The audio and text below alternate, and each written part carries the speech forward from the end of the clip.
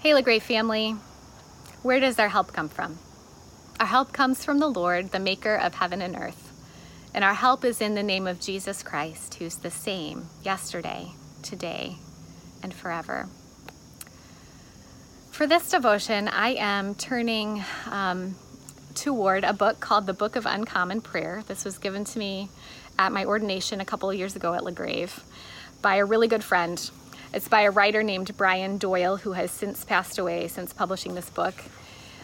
And what has drawn me to read this particular prayer for you today is thinking about Jesus' command to love our enemies. So if you look that up in Matthew chapter 5, something that strikes me about that little passage, loving our enemies, doing good to those who hate us, blessing those who persecute us. And then Jesus goes on and he talks about, if you greet only your brothers and sisters, what are you doing more than others? And it strikes me that the enemies that Jesus may be referring to in that passage could be people who are known by name. If you could greet a brother or a sister by name, perhaps also you would know the names of people who are your enemies. Now, I'm not splendidly comfortable with acknowledging that anyone could be my enemy because Jesus commands us to love them. But that's where this prayer from Brian Doyle, I think, comes in. I just want to read it for you. Granted, it's a tough assignment, the original assignment. I get that. Love.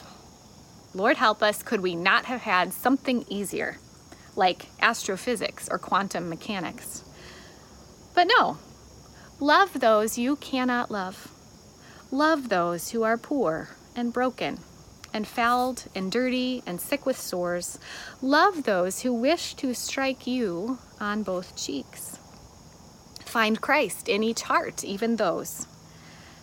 Preach the gospel and only if necessary talk about it. Be the word. It is easy to advise and pronounce and counsel and suggest and lecture. It is not so easy to do what must be done without sometimes shrieking.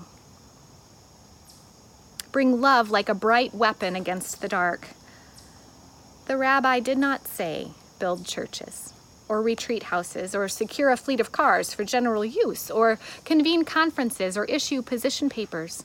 He was pretty blunt about the hungry and the naked and the sick.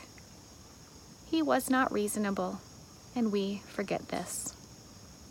The church is not a reasonable idea. The church should be a verb.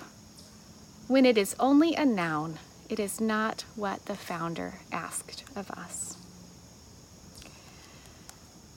I hope that those words from Brian Doyle encourage you in our love for one another, sometimes our love for one another in the church with those with whom we disagree, within our families where bonds may be strained.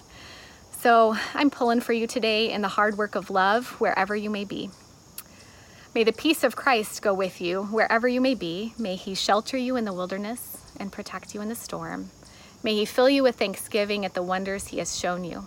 And may he bring us home rejoicing, face to face again once more.